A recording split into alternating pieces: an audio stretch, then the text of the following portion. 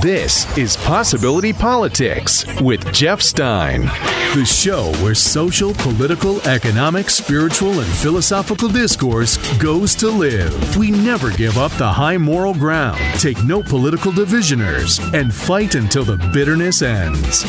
And now, here's your host, recovering hope addict and paid volunteer in the American experiment, Jeff Stein. You know, there is one political belief that has been increasing in popularity over the past couple of decades and just ramping up momentum. More and more of the electorate has been sharing a unifying grievance that is held by Trump supporters, Hillary and Bernie supporters, left to right to middle. The one thing that all voters from Maine to Hawaii, from Alaska to Florida, of all stripes and types, from rural to big city, they all agree on is that the rich are getting richer and the poor and middle class are paying for it. That is one thing almost everybody agrees on, except for about 25% of the electorate, most being the richest Americans. Everyone else, from Republican to Democrat to Independent, agrees that a state of reverse Robin Hood has been going on for way too long. There isn't unified agreement on social issues, gender issues, racial issues, or even how to spend the public funds once collected. But there is consensus that the swamp dwellers are profiting off the poor and middle class and paying politicians to structure the government to protect their ability to do so, right? We know that Democrats, Bernie, Hillary, the left have been talking about this for a long time. In fact, you will recall that Hillary's biggest hurdle was that people didn't believe she was sincere in her calling out of this shared grievance.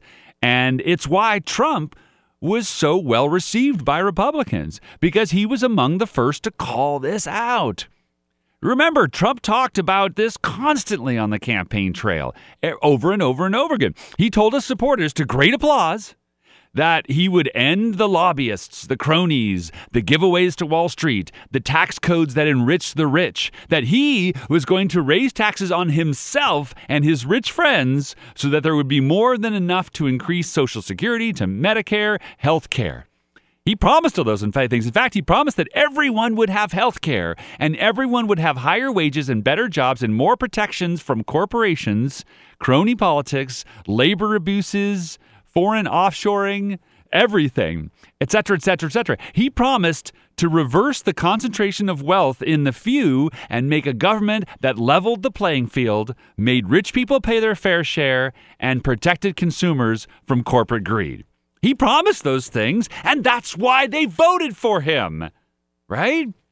And it was such a, that being the biggest issue amongst Trump supporters, Bernie, Hillary's, that was such a unifying, crucial, duh in our nation's social political psyche that good-hearted Trump voters were willing to ignore his, malignant narcissism, his sexual predation, his bankruptcies, his ties to Russia, his multiple marriages, his bullying, his crudeness, his ignorance on issues, his lies, all of that, because he was for the things that are life or death for almost everyone but the top 25%. He was for the healthcare, opioid treatment and addiction, economic opportunity, economic fairness. Trump was going to right the ship to the way it was in the 1950s. Make America great again, right? Not the part of the 1950s where we, matching the social or racial conditions, although he was kind of doing that too. But the important nostalgic greatness of the 1950s that attracted voters, which is the time when the middle class was wide and easily enterable. Make America great again, right? Drain the swamp, move money from Wall Street to Main Street. He said it over and over again. That's what the voters wanted so badly. They were willing to ignore massive character and psychological flaws in order to put out that fire. If you're in the emergency room and you're bleeding profusely and you're in massive pain and the nurse that you get assigned is that lying, cheating ex-girlfriend who stole your dog in the breakup, you will let her bind your wounds and then deal with how disgusted she makes you afterwards. And that's what a lot of voters did. And that's what the non-Trump supporters wanted too. It was unifying. And their candidates spoke of it. Whether you were Bernie, Hillary, Jill Stein, Gary Johnson, Evan McMullin, they all talked about the rich getting richer on the backs of the poor and the middle class. And if you don't believe it, look at the polls, current ones and the polls over the last 2 decades. Everyone, but about 25%, most of whom are Republicans, sadly, knows that we've constructed an economy that benefits the super wealthy and corporations, and that we can't keep running up deficits to make sure the wealthiest among us continue to disproportionately benefit. Which, by the way, when you run up the deficit, it double benefits Wall Street, because the federal debt is carried unprofited on by American banks and shareholders. The trust fund babies, the inherited wealth, the passive income crowd has structured the economy to work for them, not labor, not small businesses, not farmers, not average Joe and Joanne, right? But you're like, I know, Jeff, we know how terrible it is. We know we all agree on that. That's the difference. We see what you're doing. We see you standing in front of the cookie jar with crumbs and all over your face and handfuls in your pockets, and you're sneaking to your friends and donors and rich friends. We see what you're doing. We saw it when you enriched and ran up the deficit when W and Congress did it. But the difference between then and now is this. In the same way that when Donald Trump survived sexual allegations before the Me Too reckoning and wouldn't now, well, that was then and this is now. Before, you could get away with giving more tax cuts to the rich by amassing debt on every man, woman, and child, back when it was just, out of whack. The economy was out of whack. And wisely, W and the Congress borrowed and gave a pile of money to all Americans, as well as a disproportionate amount to their rich friends, which made everybody kind of happy for the moment. But now that every voter, from Trumpers to Hillbots to Bernie brothers, recognizes that the biggest economic scam in American history is going on, and you're making it worse. We see what you're doing. All of us. We see that you've just given hundreds of millions of dollars to Wells Fargo, the company you refused to punish after they signed up tens of thousands of customers to unwanted accounts and then responded by firing 1,000 low-level employees. And the CEO of Wells Fargo has already admitted that they would take that massive windfall and give it to their shareholders, not their employees, not hire more people, not give better benefits. They're not going to do any of that. And you think Americans are going to sit back and let you pay for your tax cuts to the rich by taking it out of Medicare or Social Security or programs for the disabled? We see what you're doing. We see it. Now, when we come back, I'm going to give a little advice to the Republicans, to the 25% as well, because there's a way to make yourselves right on this trickle down. But we see what you're doing. We're going to get into that more when we return to Possibility Politics. This is Possibility Politics. I'm Jeff Stein. Thanks, Juan Velasquez, producing the show. This is the place where news and life meets optimism and patriotism. And it's also the place where we have to have a little fun, especially if something is as wild, as chaotic as this big tax cut bill, which they don't even know what is written in it. They don't even know what is in it. The reporters keep asking Congressmen what's in it. They just like all these different half answers. They don't know what's in it. They don't know if it's going to work. And now there's even talk that Donald Trump may have to sign it in January, because if he signs it in the 2017 year, it'll actually, because of goofs in the law and the way it was written, that it will cause instant cuts to Medicare and Medicaid. It's like, they didn't even get any of that right. But anyway, to move us into that next part of the topic, I give you the great Seth Meyer. President Trump keeps insisting, despite all evidence to the contrary, that this tax bill will not be a boon to the richest Americans. In fact, in the spirit of the holiday season, he keeps calling it a Christmas gift to the middle class. This is going to be one of the great gifts to the middle-income people of this country that they've ever gotten for Christmas. It will be the greatest Christmas present that a lot of people have ever received. We're now one huge step closer to delivering to the American people the historic tax relief as a giant present for Christmas. Remember, I said we're bringing Christmas back. Christmas is back bigger and better than ever before. We're bringing Christmas back. It almost sounds like he was about to start singing. It's like he's doing a Weird Al cover of a Justin Timberlake song. Right? I'm bringing Christmas back. Them other holidays are super whack. Also, Christmas didn't go anywhere. We're all up to our necks in Christmas. Every TV show has a Christmas episode. Every commercial has a Christmas song. There's a 70-foot tree outside my office window, and every barista in town is wearing antlers. If you want to bring something back, try Kwanzaa. That thing straight up disappeared. Yeah. Of course, virtually every reputable study of the tax bill says that corporations and the wealthy will benefit far more than anyone else. For one thing, the corporate tax cuts are permanent, while the individual tax cuts expire, which means that by 2027, more than 80% of the plan's benefits go to the top 1%, while 53% of taxpayers will see a tax hike. And if you just look at next year, the plan's benefits are very heavily skewed towards the wealthy. Middle-income taxpayers would pay about $900 less, where the highest-income 1% of households would get an average tax cut of roughly $50,000. Here's what that means in real terms. For middle-income people, an extra $900 would pay for about 7 months of gas. By contrast, those in the top 1% could pick up a nice Mercedes C-Class coupe with their $50,000-plus average tax cut. So to recap, if you're rich, you're getting a car for Christmas. And if you're not, go ahead and wrap up a can of gas. Seriously. Of course, Republicans, I'm gonna set this next to the fire and open it later. Thank you, Seth Meyers. But we see what you're doing. We see what you're doing. Now, that not just some of us, but 75+% and growing see that this is the wrong direction. We all wanted economics that made sense, and you're doubling, tripling, quadrupling down. But 25% or so of the electorate is okay with it and genuinely believes in trickle-down economics, or maybe is such a dedicated to a Republican win that they're willing to ignore the numbers and put faith in these growth expectations and legislative fixes that will supposedly follow, because to them, it's a Republican Party above all for these folks. So it's just party. So, but for the rest of us, we're done with this. Republicans, look at this. The Republicans now have a 48-point gap among voters under 40. My family's Eisenhower Republican Party, which knew that a balanced economy was key to a democracy's health, that the system of protections and allocations of the public trust, must promote life, liberty, and the pursuit of happiness for as many Americans as possible, not just the top 1%. And that is being learned. So there won't be a Republican Party if they don't fix a 48-point gap under people under 40. Stop killing the Republican Party! That party used to believe in, God, country, and party, and now it's just party, and tax cuts. I don't know.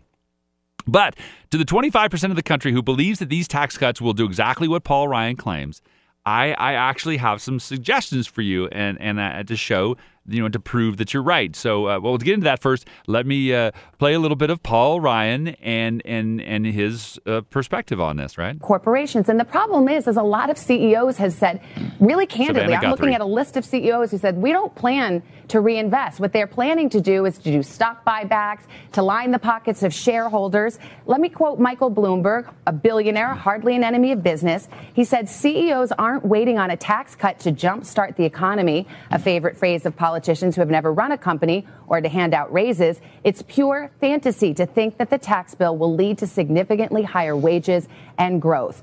I'll ask you plainly, are you living in a fantasy world? I would compare that anecdote to just the surveys of businesses like the National Association of Manufacturers surveys, which show the vast majority of businesses are going to do just what we say, reinvest in their workers, reinvest in their factories, pay people more money, higher wages. Let me pin you down on that, though. The data is really clear, by the way. Workers benefit from this through higher wages. It's not a question of if, it's a question of how much they benefit. And I'm jumping in. So now he really believes that. And the Republicans who voted for it, including even the Lisa Murkowski, Susan Collins, they believe that if you give more money to rich people, they will trickle it down, right? And I actually have some suggestions for you if you are in this camp and you want to prove that that is right. It could do exactly what you say it will. You can make this work, but it'll take courage and humanity as well as sound fiscal intentions like you have never summoned before. You will have to. Here we go. Note to CEOs and rich people and millionaires, okay? If you want to be right, and there's a hashtag, I love it. I've been seeing some of my right-wing millionaire friends who have the hashtag trickledownworks. And here we go. I'm laughing, and obviously that makes me. You can tell the mockery in my tone, and I apologize. But here's how you could make it work. You really can. You got to start giving raises and benefit contributions to the employees like crazy, not just a little bit. AT&T said they were going to give a few companies said they were going to give a little, because U.S. corporations already have around $2.2 trillion, according to Wall Street, according to the CNBC and then Fox Business. They have $2.2 trillion in cash on hand, and they haven't invested in increased wages. So already U.S. corporations have massive profits, record profits that they have not seen in the history. This is a gilded age. This is a moment where the richest are so thick and companies are so thick with profits, and they haven't invested at all in increased wages. So almost not at all. And so if you want to make it, because you can, and that's statistically true. That's not just my opinion. You can look at the charts of wage growth. Wages have been stagnant for 20 years plus, okay?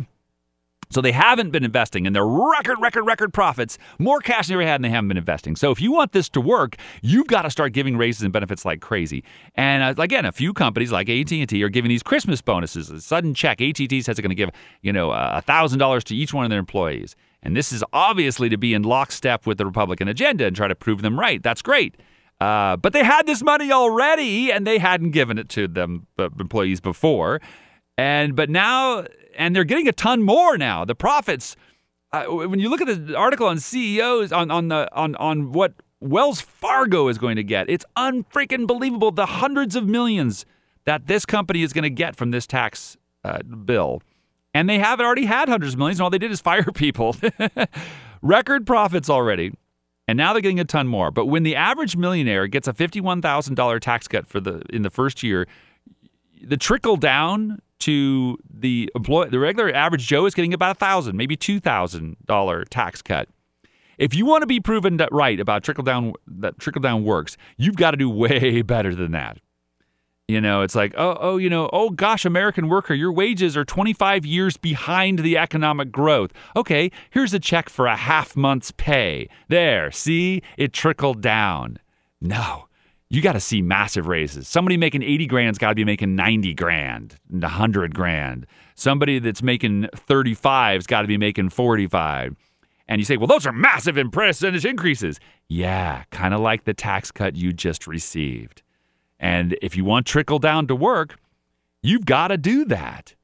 Because remember, the tax cut bill has done another thing. It destroyed one of the legs of Obamacare, the individual mandate, which means about 13 million people will leave, 13 million healthy people, because if you don't have a mandate, healthy young people will drop their insurance because they won't be required to have it. And if without healthy and young people paying into insurance, then it's just sick and old people. And so the premiums, they say, will go up between $1,000 and $2,000 for the average person, which more than matches the $1,000 to $2,000 tax cut. So that's a zero. So the middle class and poor didn't get a tax cut at all. And so what do you got to do for you CEOs? You've got to give benefit increases. Because I know a lot of friends, anecdotally, who are looking at hundreds of dollars more. I am too, hundreds of dollars more in premiums that we've got to pay. The companies didn't come up and start paying the difference. You've got to do that. And I know that's not going to be easy. Because for you CEOs, I know that your primary fiduciary responsibility is to enrich the shareholders. That's your job. And to give employees raises is a contradiction to that prime directive. But in order to be right about trickle down, CEOs would have to take a step of courage that will probably get them fired. If the increases in wages and benefits if they do give an increase in wages and benefits and it's offset by productivity, then a CEO could survive it. Sure, they'll survive. But that means that you'd be paying employees more, but demanding more work. So it's not really a benefit to the employee. So in the same way that health insurers make money by denying claims and treatment, that's how health insurance makes money, right? You want to collect premiums and not give treatment. Well, CEOs make money for the shareholders by keeping labor costs low and profit high.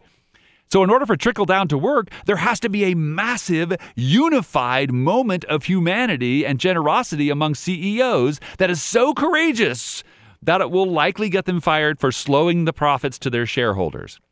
Now, it does happen here and there, much to the chagrin of the markets and shareholders, that when a CEO says, I've got to reinvest in some workers, I got to hire some better people or I pay more. But in order, for this to work, the vast majority of wealthy people have to be more generous than they have ever been in human history. So you better start selling this idea to billionaires. If you want trickle down to work, you better sell it real soon, or the Republican Party is going to be cut in half by 2018 and effectively cease to exist by 2020. Because when it comes to the other 75% of the electorate, they see what you're doing. We see what you're doing. We get it. And they apparently don't. And then the other part is the deficit spending, right? Here's Paul Ryan on that one, right?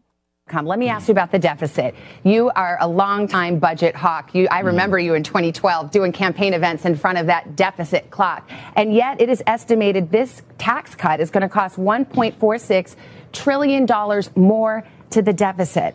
Now, I know that the theory is that if you have more tax growth, you get more revenues into the coffer, and that reduces the deficit. But let me just put a fine point on it. Are you saying that the growth you're going to get from this tax cut will equal the amount it would cost on the deficit side, so that it's a wash, so that you're not adding to the deficit at all because of this? Nobody knows the answer to that question because that's in the future. But what we do know is that this will increase economic growth. Here, let me say it this way, Savannah. Increase economic growth. People are living paycheck to paycheck in this country. More than half of the people are in this country. Another group of people in this country are about one check away from living paycheck to paycheck. We have not had a 3% growth economy since before the Great Recession in 2008. What that means is stagnant wages, flat living standards. You have to get faster economic growth so that people can get ahead in America. That's what we're doing. The average tax cut for the median family of four in America is going to be $2,059. $2,000, if you're living paycheck to paycheck, is a serious tax cut. So what we're trying to do here is give relief to hardworking families, give relief to Americans. We're doubling the child tax credit, doubling the standard deduction, lowering rates across the board.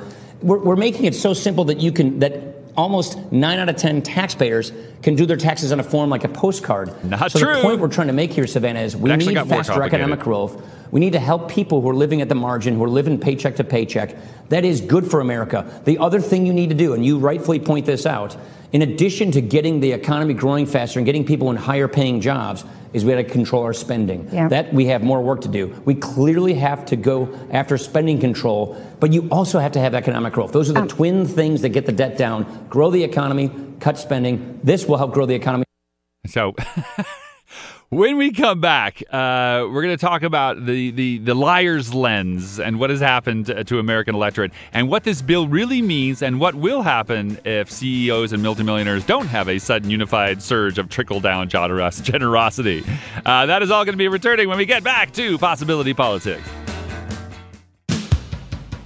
This is Possibility Politics, the purple state of mind with the amber airwaves of grain. I'm Jeff Stein. Thank you for listening. And this is Seth Meyers. We can't know exactly how Trump would benefit from this bill since he still refuses to release his tax returns. But we do know there are lots of changes that would impact him directly. For one thing, Republicans lowered the top income tax bracket. There are also tax breaks for so-called pass-through businesses, which includes the Trump Organization. There was even a last-minute provision added that specifically extends a new tax break for pass-through businesses to real estate investors. In fact, the bill has so many complicated tax breaks and giveaways, Republicans are trying to argue that average Americans would benefit from those tax breaks by really stretching the meaning of the word average.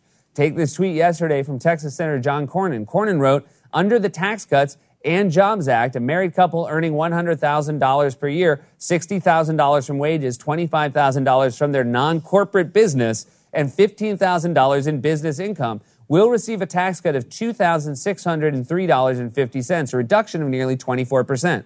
Yeah, you know, that average American family that has 2 kids, a house, a white picket fence, corporate income, non-corporate business income, 3 limited liability corporations, 2 S corporations, 2 C corporations, a commercial real estate venture, a limited liability partnership, carried interest, and a dog. Exactly.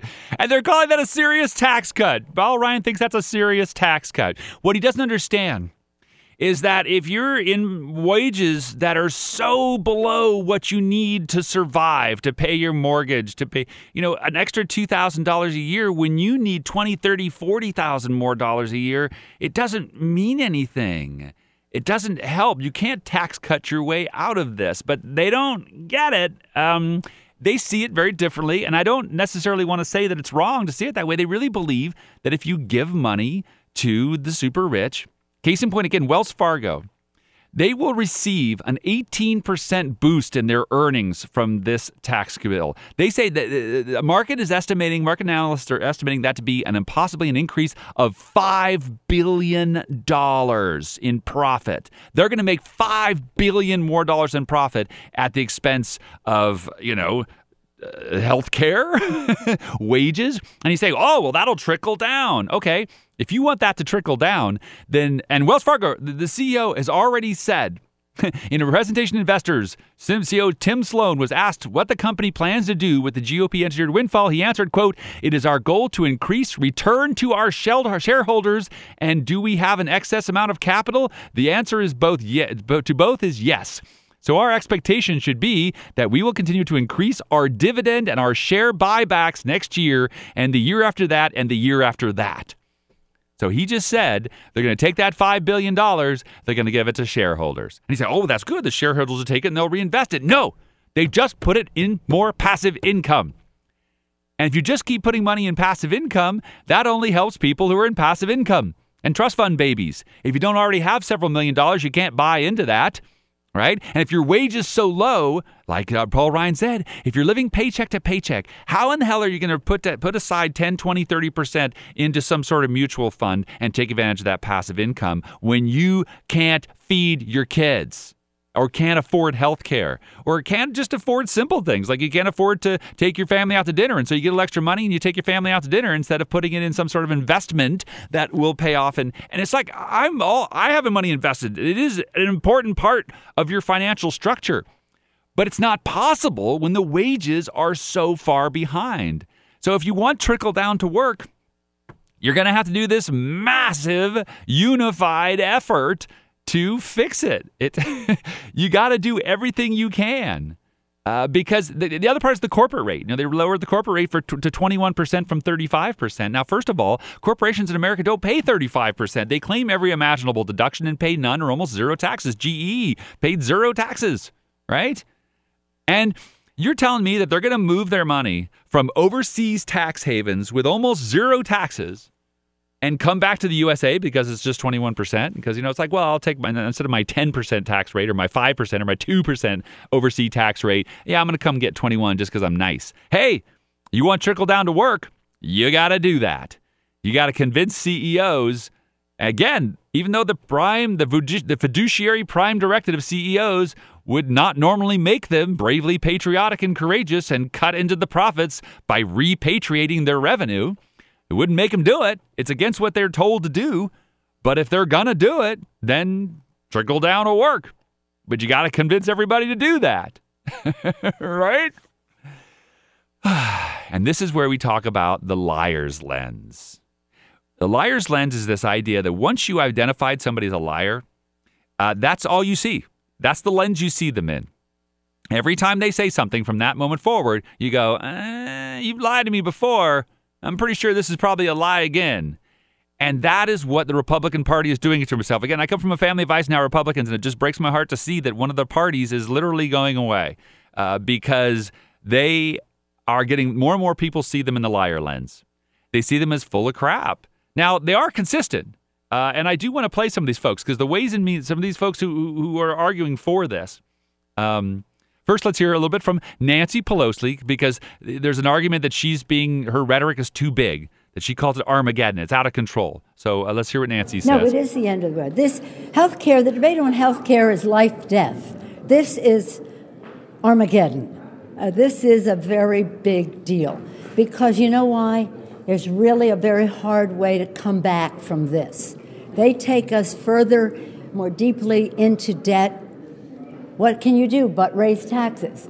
They contend that their gift to corporate America of $1.5 trillion, could be up to $1.5 trillion, will be paid for by the growth it creates. And even their own people say, nonsense, not true, not true. So let's be truthful with the American people about that. They throw a few crumbs to the middle class. What they give with one hand, they take away in bounty with the other. And why? Because it is in their DNA to give tax cuts to the rich. That's their purpose in coming to Congress. So she says it's in their DNA.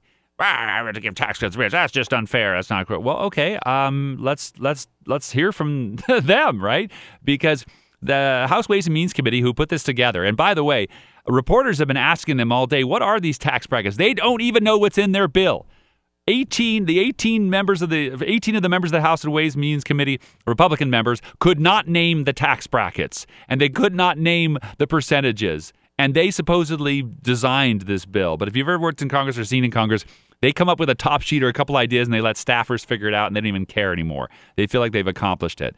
So let's start with Peter Roskam, Republican from Illinois. He's the chair of the House Ways and Means Committee, and here's kind of what he says about it. If we continue to stay with this current tax code, more and more companies will be leaving and they'll be going offshore. And the proof of that is, look, I'm from Chicagoland, an iconic American Chicago-based company, Aon, a big insurance company, left, and they didn't go to some Caribbean tax haven. They went to the UK. Or when the company that owns Burger King left Florida, they didn't go to some tax haven. They went to Canada. So we've got to move forward, and we've got to basically shed the status quo. And so my challenge would be to critics who say we don't like where you're leading us. Well, the admonition then is I don't like where we are now, and I would argue that moving forward towards a different tax code is far more fruitful than staying where we are.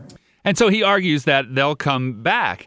Well, here's a simple one. Why don't you do what Republican Teddy Roosevelt did and demand that if corporations are going to make billions of dollars off the American consumer, that they have to actually pay taxes on those profits.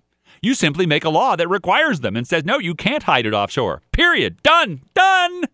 They didn't even consider that because they have to say, well, we can't make a company do something. We have to just lower the tax rates so low that they'll do it naturally. It's like, really? If you see an injustice, if you see someone defrauding the system and gaming the system and cheating, if you were playing in an NFL and one team got to call fouls and penalties on the other team, but their team never got called for fouls or penalties, you would change the rules. You would say, how can we make one team suffer from penalties and not the other? It doesn't make any sense. But they don't even consider that because it is in their DNA. It seems to be in their DNA, right? So I don't know. When we come back, I want to get more into their heads so that you can kind of see where they're coming from, and then you'll know where we're going because 2018 looks awesome. I also want to show you one of the most powerful things that's happening in America right now that will totally brighten your spirits. All that when we return to Possibility Politics. This is the final segment of Possibility Politics. I'm Jeff Stein. Thanks for checking me out. And I try to feelize our way to a saner life so that we can see that this is all really working. This is the greatest social, political, economic, spiritual, technological renaissance in the history of mankind. We are seeing what is happening.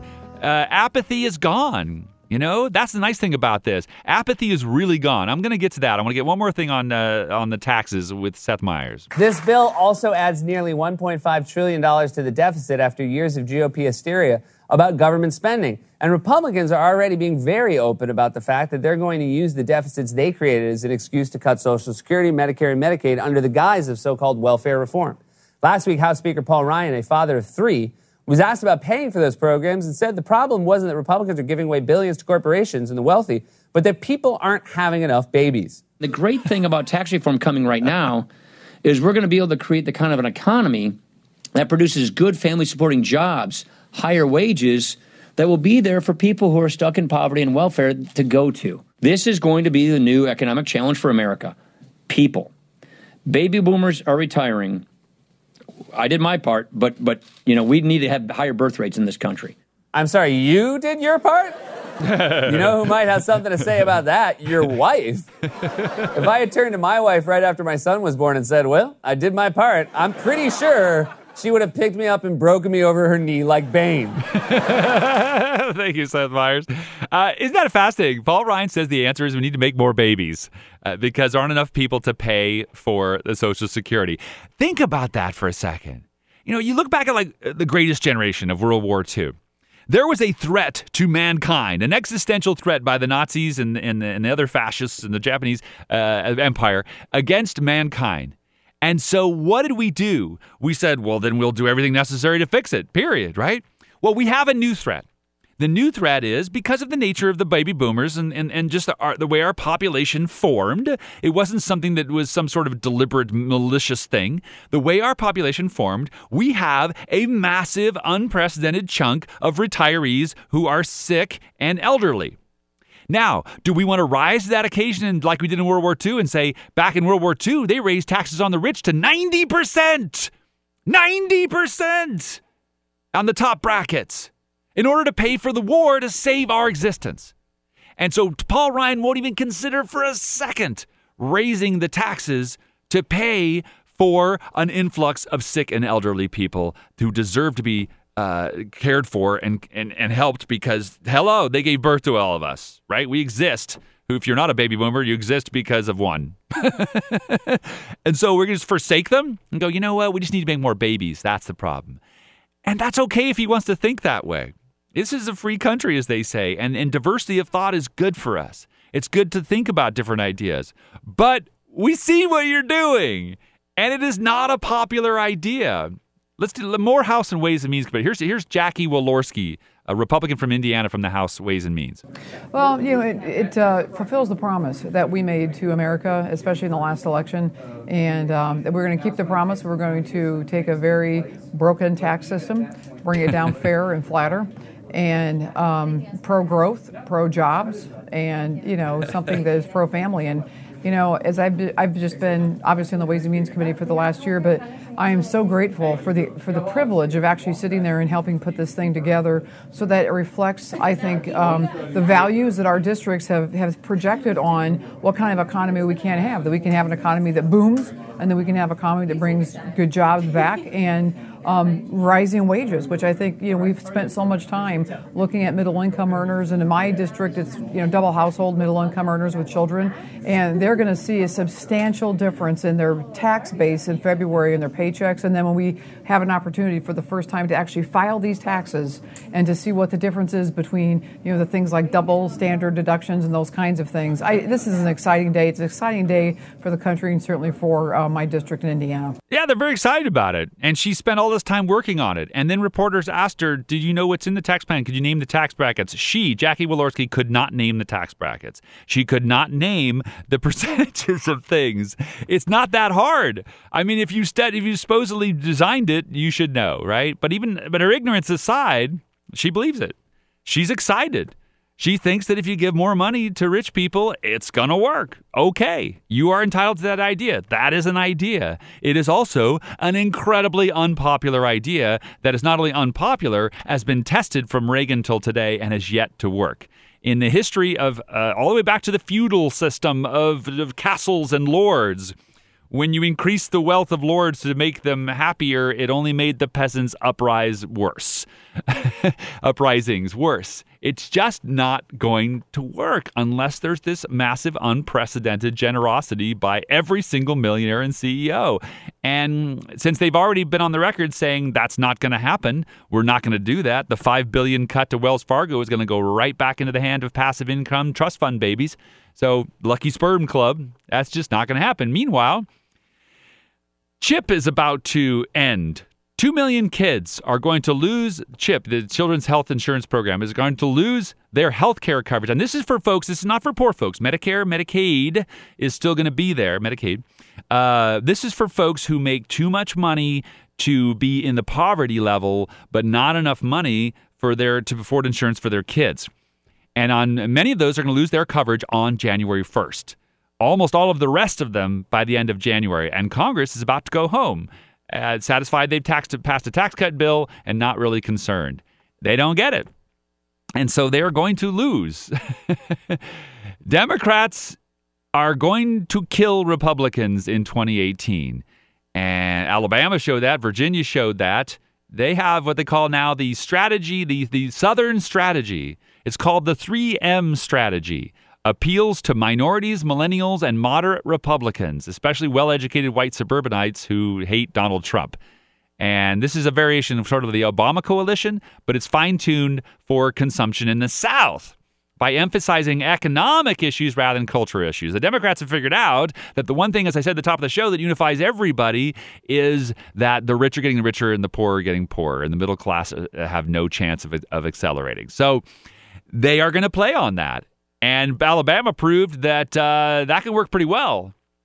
Minorities, millennials, and moderate Republicans. So they're going to lose their electoral butts in 2018, even though they've gerrymandered every district. And by the way, states like Michigan are getting the petitions required to put on the ballot to pass laws to make it illegal to gerrymander based on political affiliation. So you can't just cage the party you don't like and spread your party's people out even a certain way. Because in Virginia, for instance, okay, this is what I'm so excited about Virginia. Go with me on this one.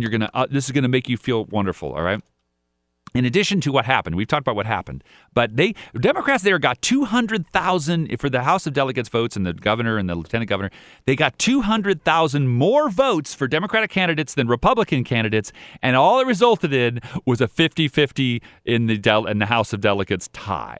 That's how gerrymandered it in. That you need a 10-point. That's what they had, a 10-point more increase, 10-point lead by Democrats in the polls, in the polling, in the result of the vote.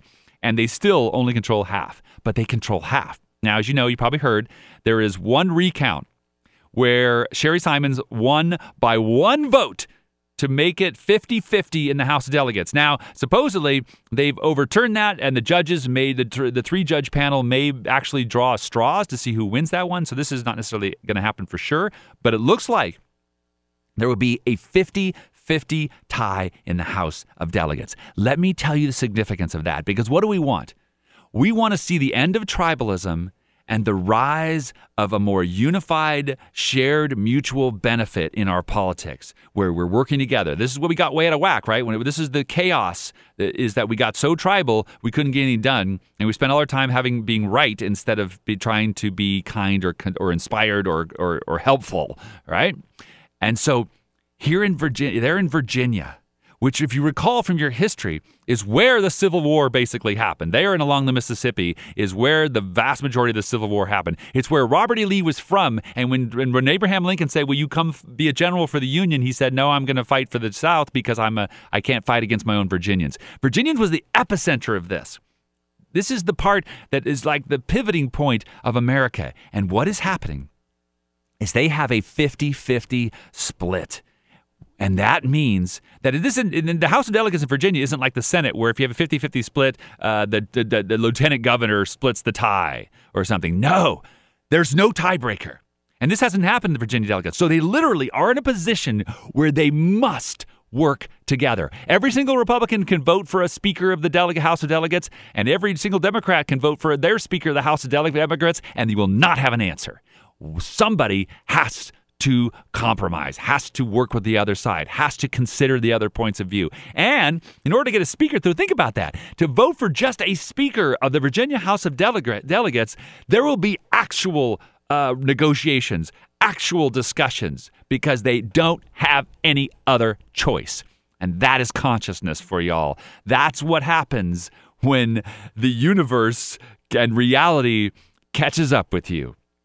Because no matter how tribalist we got, no matter how disgusting we got about it, we are now manifesting circumstances which are unifying us. And it's happening so fast. All right, so allow me to leave you, since it's the last show of the year of 2017, I'm going to leave you with some predictions about what's going to happen in 2018. Start with the basic one, the tax cut, this giant tax cut. First of all, it is written so horribly that for the first 3 months, you're going to see this strange thing in the news of them trying to fix it, an IRS trying to scramble to implement it, payroll companies being in total disarray. It'll be good again for the rich people, because rich people will just say, accountant that I pay a ton for, figure it out.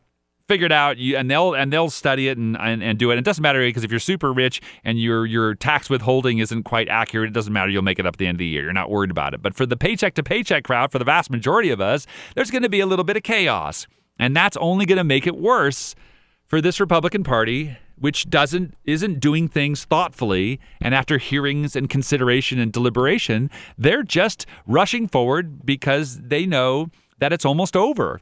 A lot of them can see the writing on the wall that this is the last chance to get through the stuff that their donors wanted. And again, they had no choice.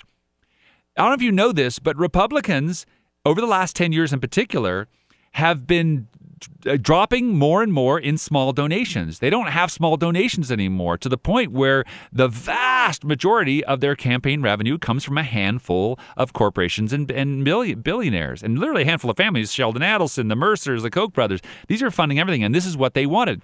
And so they not only do these Republicans have to give their donors what they promised, but they want to. These folks were recruited by the donor class because they were willing to sign that Grover Cleveland tax pledge that you will cut taxes under all conditions, especially for rich people, because it'll trickle down. They found people who believed it. And they wasn't been tested yet. And that's the beautiful thing about this, is because now it's being tested. Now it's out in the open. Now everyone's seeing it. And you see what happens. And so now we know what they really mean. And everybody's really bothered by it. Nobody thinks that's the direction we should go, except for the 25%. The other 75%, at least, of America thinks that it should be less Robin Hood, more Robin Hood and less Sheriff of Nottingham. More for the average person. And they say, oh, we'd have to fit, because they're being disingenuous. They say we have to fix wages in this America, then raise the minimum wage. Raise to $15, because you know that statistics and research and Nobel Prize winning laureate economists have proven that if you raise the minimum wage, everybody's wages goes up. Period. It's just that simple. Now, you don't want to raise the minimum wage to $45, $50 an hour. Yeah, great. I see that, Republicans, or I should say fiscal Republicans or whatever. They're not even fiscal anymore. They run up deficits. They're not fiscal. So what will happen with the tax cut is it'll just kind of be this mess for most of the year, but it will get going, and it will get some cuts to middle class. And ironically, they put the majority of the middle class and poor tax cuts up front so that by 2027, you're screwed if you're in the middle class. But they put it up front to try to make everybody happy and say, trust me, this is good, right? And give a chance for CEOs and corporations to trickle it down. Well, it's going to be overturned and rewritten when the Democrats take control. They're going to toss it and start over again. And nicely, the tax cuts will go to the middle class for the first year or two, and so it'll be a little better in that sense. But it's just going to be very much a lot of chaos. And so, what happens to the other parts of the topics? I want to get a couple more predictions. Because November of 2018 will be here in no time, but it will feel like an eternity. There will be 1,000 twists and turns between now and January of 2019 when Democrats take back control, if you will. No one will believe what will happen next year, and yet it will. Stuff that's going to happen next year with the Russia investigation is going to terrify you and thrill you, but know that the wicked always get theirs, and freedom always prevails, and goodness always prevails. But you can also say that next year there will be more members of Congress this year who will probably resign due to various reasons, from sexual allegations to knowing that they'll not get reelected, that they're screwed. There will be more who will be ramping up the attacks on the FBI. And not only because it's threatening their Trump, but like Devin Nunes and company, they're ramping up their accusations because they're guilty too. Remember, Devin Nunes got a whole lot of money from Russian investors that was not explained to build his wineries in California. He's a California congressman. They are in jeopardy of going to jail. There will be lots of indictments.